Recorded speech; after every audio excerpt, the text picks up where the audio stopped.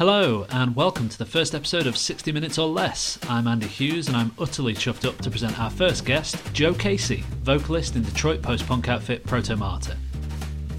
In June 2023, Protomartyr released their latest album, Formal Growth in the Desert.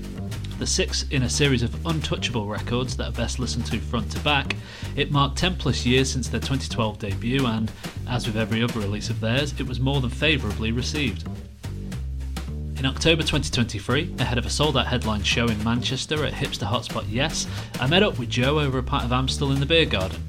As the occasional train rumbled overhead and an anxious dog yapped across the way, we spoke of the new record, as well as having Kelly Deal on loan from the Breeders, life in Detroit, Juggalos, and the early days of the band compared to now. Enjoy!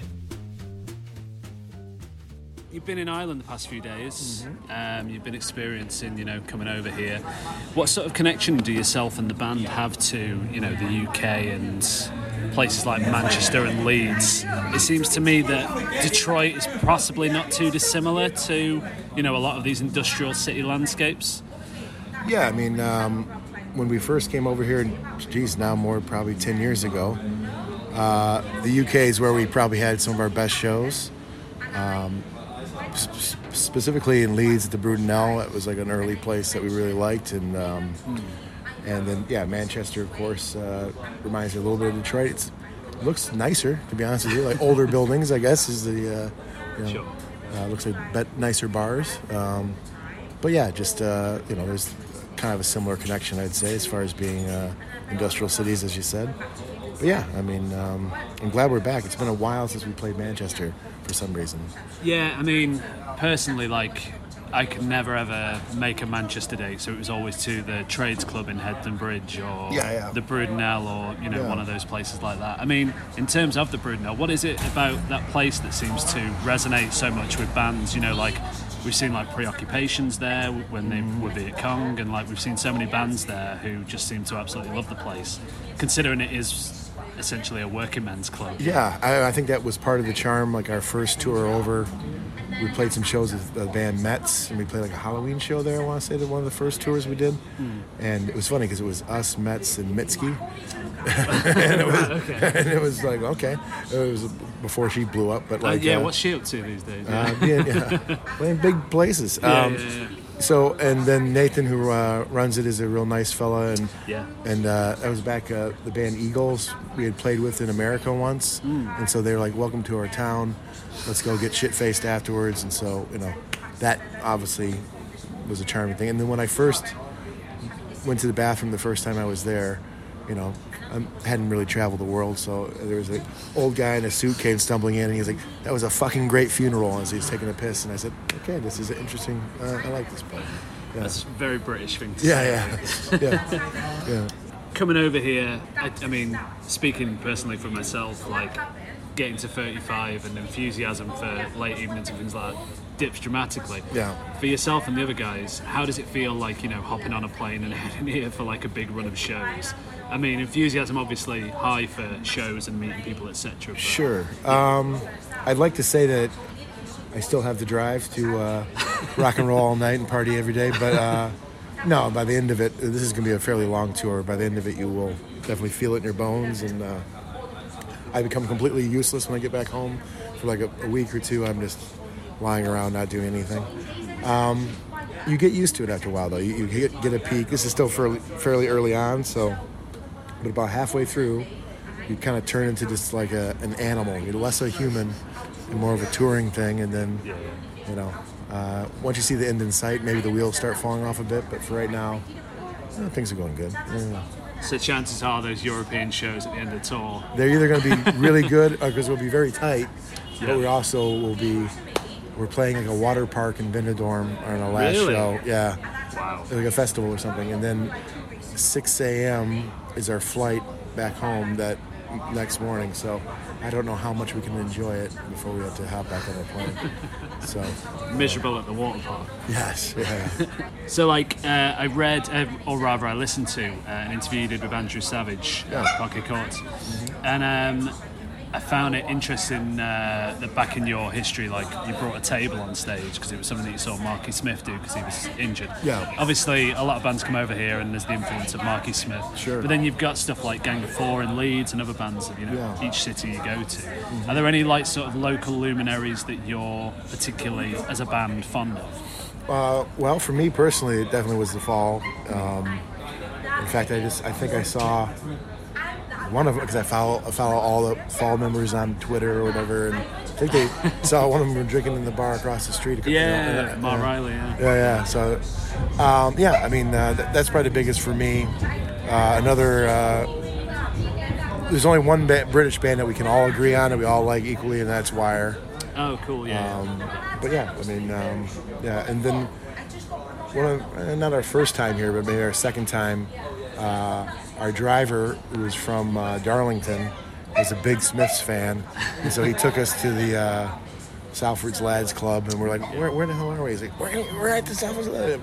Yeah. But I like that place is like a pilgrimage for people, but when you go there, it's a bit rough, and it's like that's the perfect thing, isn't it? It's like, it's always like when people in Detroit, when people go to the Motown Museum, they're surprised that it's just a house on a street, but then they realize, well, that's what it was. It was all the stuff came out of this dinky little house, So I can't, that's where music comes from, I think that's what makes things like that better, isn't it? Yeah. It's better to have like rather than be like a huge museum. It's better to have like an intricate.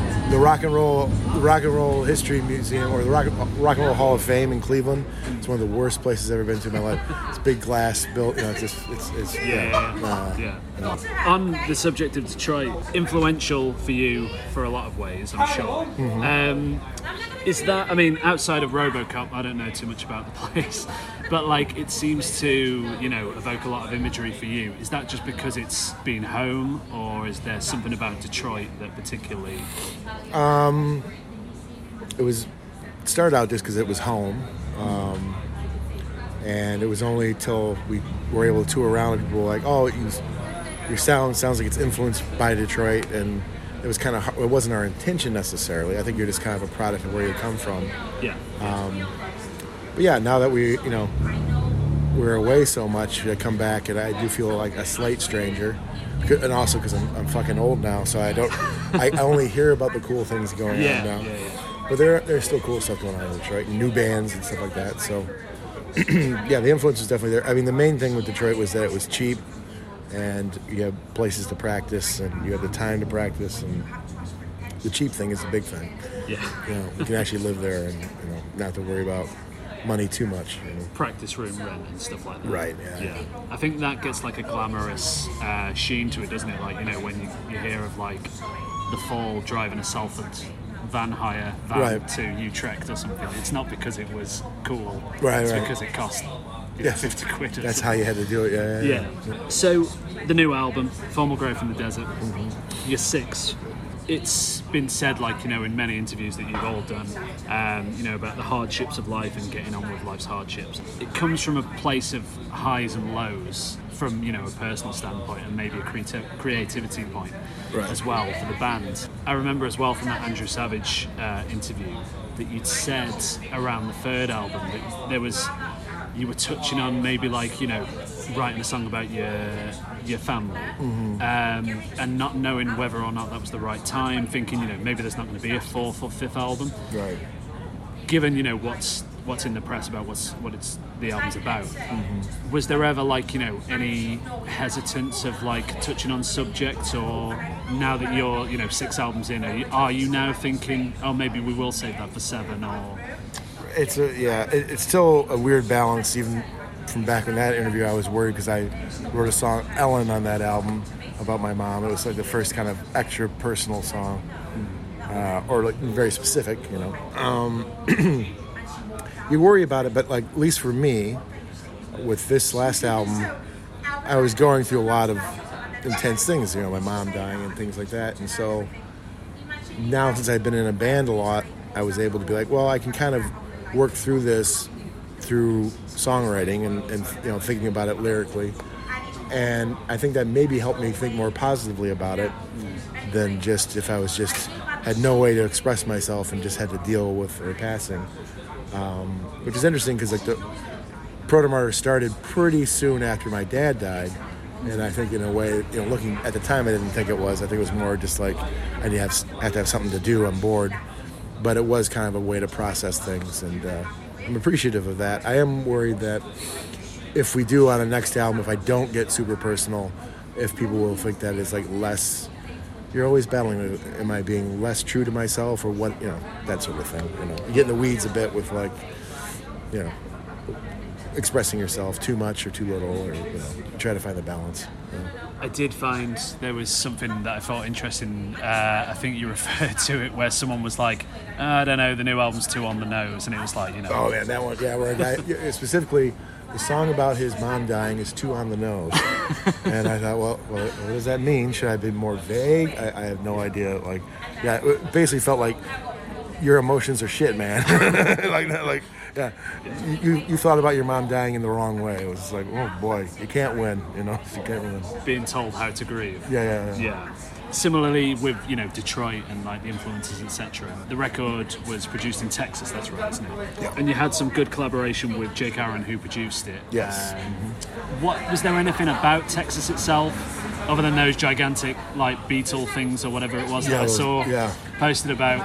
Was there anything specific about Texas that maybe influenced anything, or again was that just a case of your surroundings really? I know Greg really wanted to use pedal steel on it, which seems to me kind of very Texas, but head straight to Texas. Right, pedal but steel. Yeah. I don't think that was.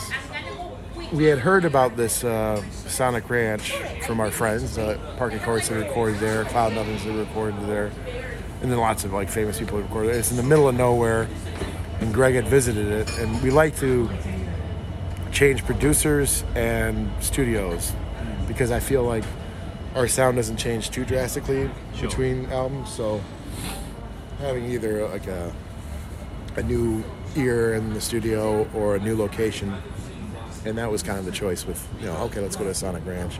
We had heard it was good, and it was probably the nicest studio we've ever recorded in. Sure. Was there ever because some people punish themselves for the creativity, don't they? Was that ever like a thought in terms of like the early days, or where we had to struggle,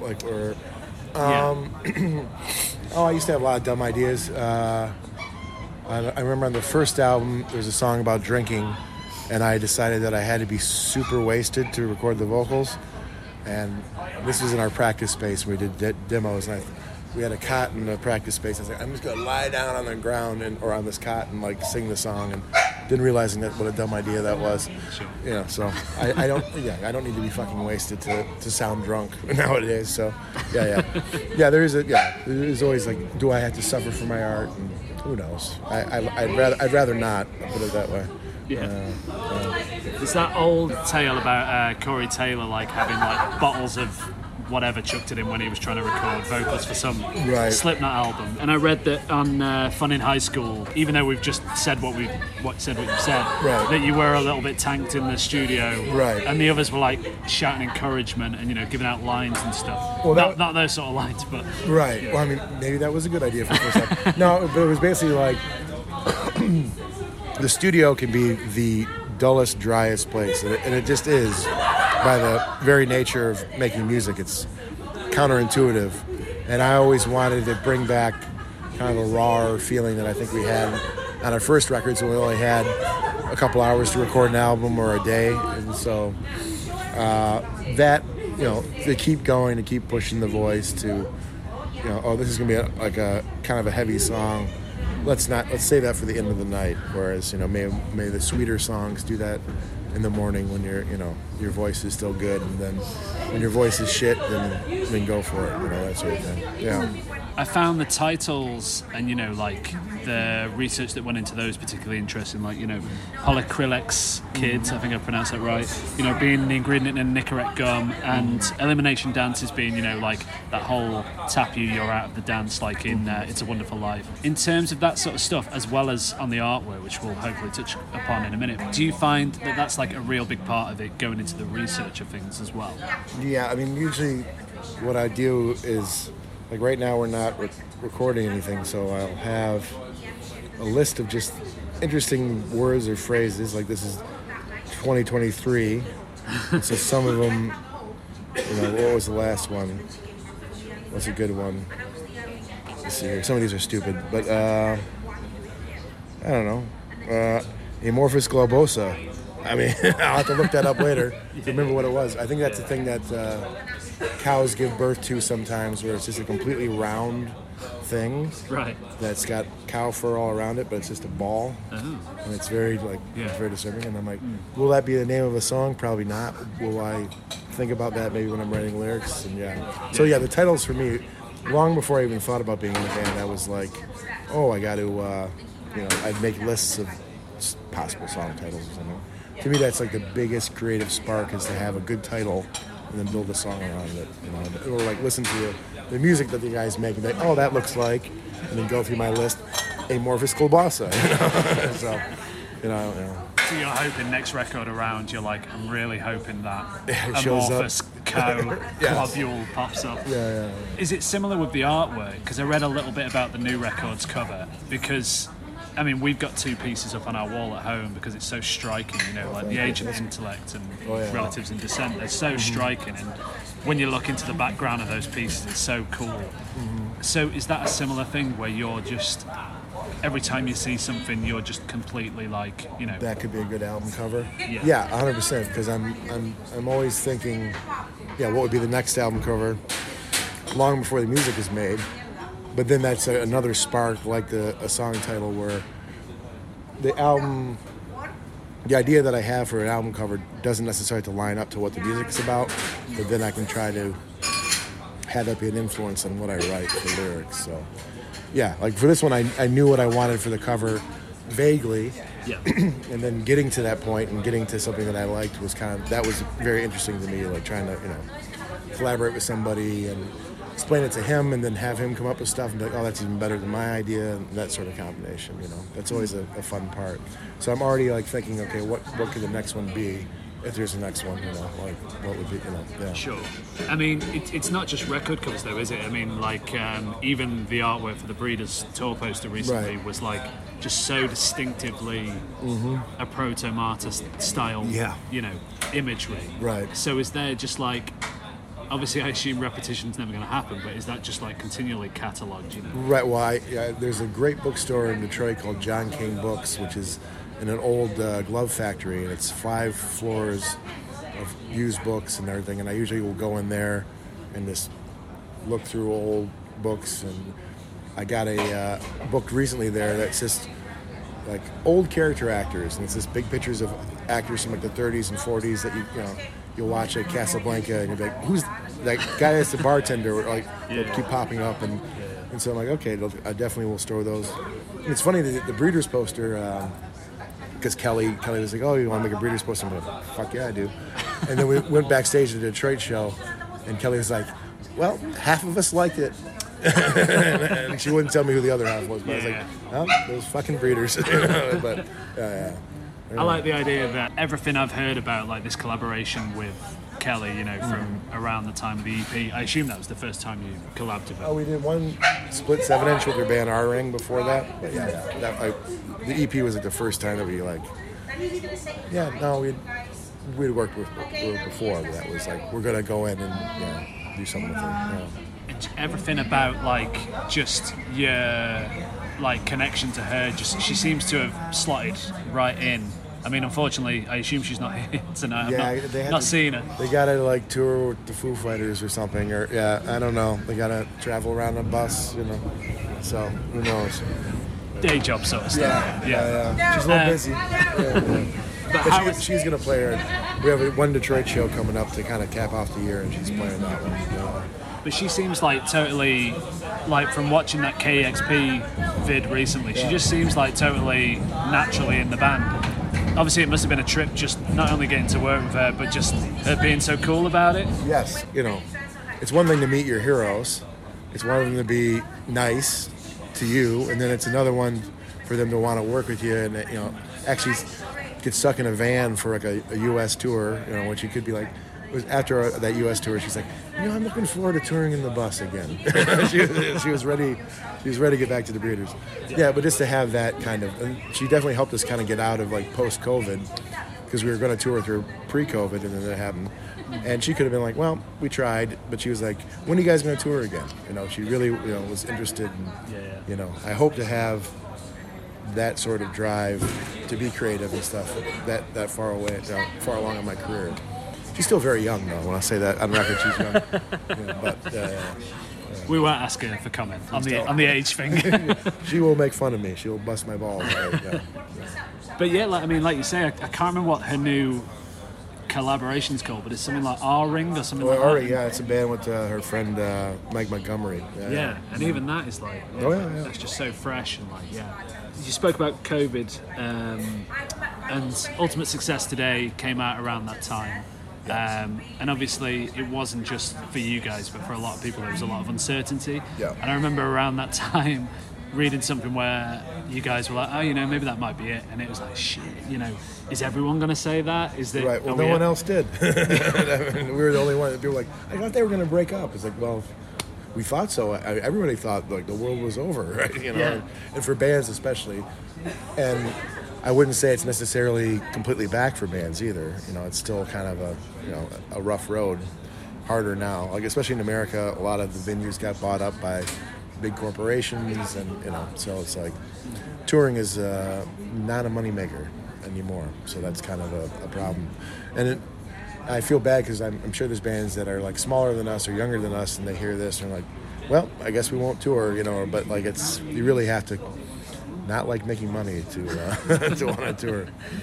I think as well the worst thing is you've got the odds stacked against you, whichever country you go to. It's a struggle. Well, especially in Europe, you'll have to do the disco loadout where you'll play, great show, and then get the fuck out. And as you're loading up, then you'll see the line for the silent disco or whatever the hell it is, like around the block. And you're like, well, In America, there's a lot of like, we'll play a venue in the small room, and then in the big room will be a YouTube star or a TikTok star, and you're like, well, what are you gonna do? I mean, YouTube or TikTok stardom's surely out there for you guys, but who knows? I'm gonna try to learn some silly dances. We'll see how it goes.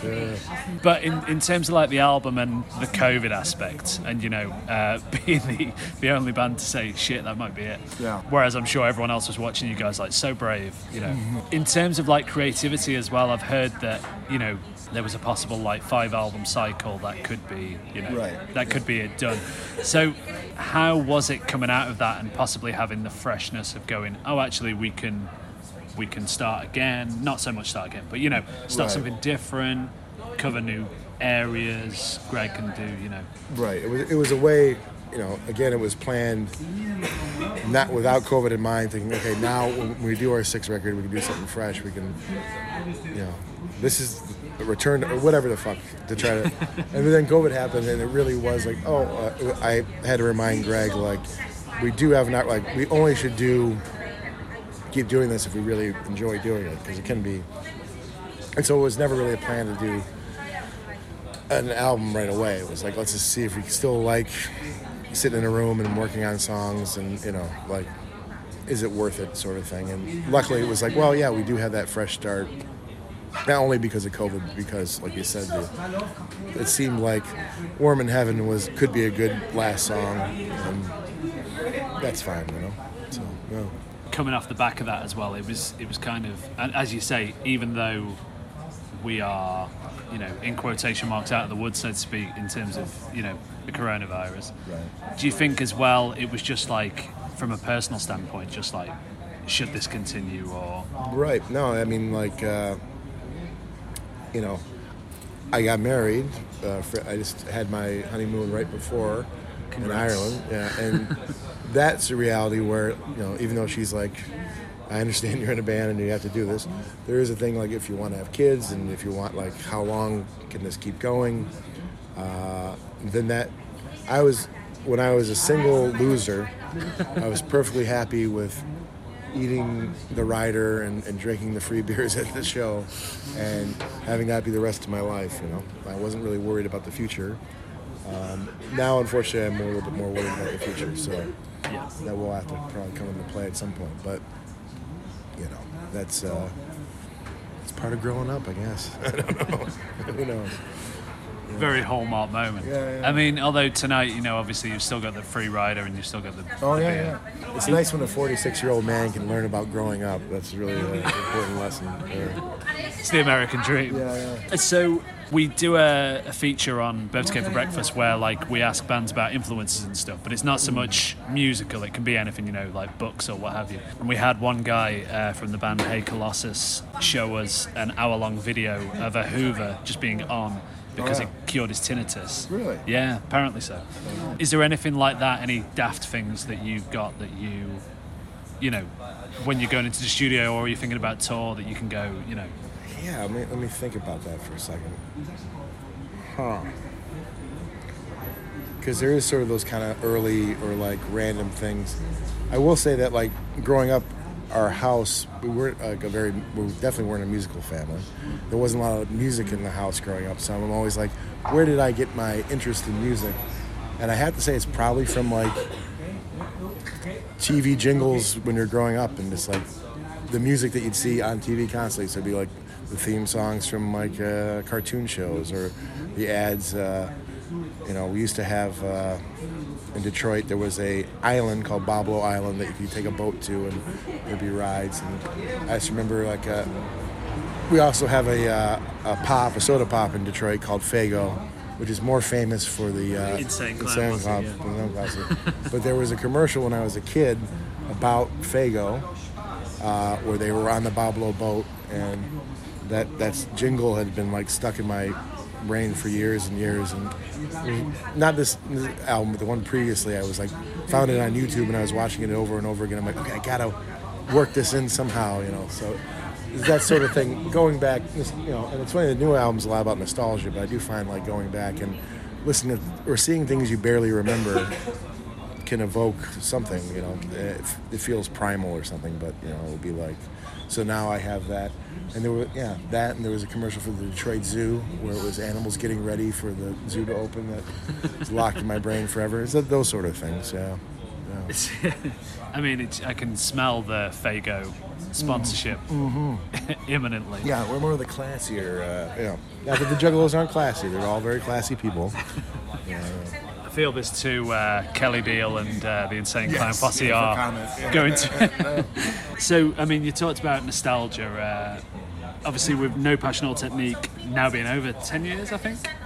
Probably? Yes, yeah. 2012? 2012, yeah. With that one, it was a case of first time together in the studio with the band. Yeah. Case of beer, hammered out all those songs as well as the other songs that were on different releases. Mm-hmm. Now, I saw on a Tim's Twitter listening party thing that you had said, shit, we're actually quite a good band. Right. Looking back on those years and then looking back on these years, obviously for, that got its reissue recently, so for a fan it might not be as clear. Right. But do you find just looking back 10 years, I mean, it's an incredible growth, so to speak? Yeah, I mean, you the weirdest thing now is I go back and listen to the first record or watch us in concert. There was some song we're doing on this tour. I'm like, we haven't played that song in a while, I gotta look it up. And then, or hearing these songs, you're like, how the fuck did I write that? And you have no recollection of the struggle that you went through. You remember the last record and struggling to try to fit stuff.